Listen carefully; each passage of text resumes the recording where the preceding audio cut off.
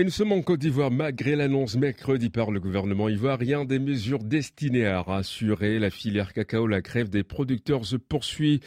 Elle dure maintenant depuis 8 jours et s'accompagne d'un effondrement du cours mondial du cacao. À l'est, Duval Smith s'est rendu à San Pedro, le plus grand port d'exportation de cacao au monde. Suivons ensemble son reportage.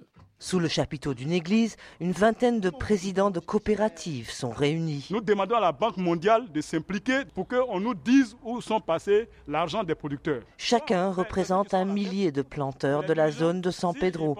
Si on avait des armes pour tirer, le gouvernement allait nous écouter. Parce qu'on a à main nue, on parle, on ne nous écoute pas. À 20 km de là, au Petit Nado, Janine Aya Alini, mère de 3 enfants, prépare la tchéké. Son mari Georges a livré 2,8 tonnes de cacao depuis octobre sans être payé. On se débrouille un peu avec notre manioc.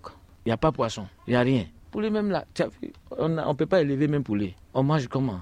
Et c'est difficile. C'est difficile. Certains planteurs ont touché de l'argent en vendant illégalement en dessous du prix fixé par le gouvernement pour la saison, 1100 francs par kilo. Kwame Kofi Georges exige le prix promis pour le fruit de son travail sur 5 hectares. C'est avec l'argent du cacao qu'on fait toutes les dépenses, toutes les dépenses de la famille. Tu entretiens les champs, tu entretiens la famille et les enfants qui vont à l'école. Donc actuellement même nous devons et on fait comprendre aux instituteurs à l'école pour dire que patienter, comme le cacao est coincé, et attendez, quand on va avoir l'argent, on va essayer de régler. Bon, il y a des fois, ils chassent les enfants, allez-y, dites à votre parent d'envoyer l'argent. On a peur parce que l'avenir des enfants. San Pedro, généralement, est une ville qui grouille de monde, le principal port d'exportation de cacao en Côte d'Ivoire. Aujourd'hui, c'est une ville calme. Seule activité, des vendeurs qui longent ces camions garés depuis 1 semaine, 2 semaines, parfois 1 mois, qui attendent de décharger leur cacao. Alors ici, on fait le thé. Oui, c'est parce qu'on décharge le cacao. Vous êtes ici depuis combien de temps? Ça fait 1 semaine aujourd'hui. Pourquoi vous êtes seulement là depuis 1 semaine et les autres sont là depuis 1 mois? Ah bon, nous, ça, bon, on n'en sait rien. Kone Kolotileman est assis sous son camion en compagnie de son convoyeur Camara B. Celui-ci s'aventure à expliquer pourquoi certains, des centaines de véhicules garés à San Pedro, déchargent plus vite que d'autres. C'est les relations maintenant, c'est le business. Si tu es pressé, tu vas vendre moins cher à 1040 francs et puis tu retournes en brousse, tu t'en vas. Alors pourquoi c'est comme ça cette année? Ah vraiment, nous on ne peut pas comprendre ça. On dit chaque semaine que ça va décanter, mais ça fait que s'empirer. Mercredi, le gouvernement ivoirien a annoncé des mesures pour rassurer la filière.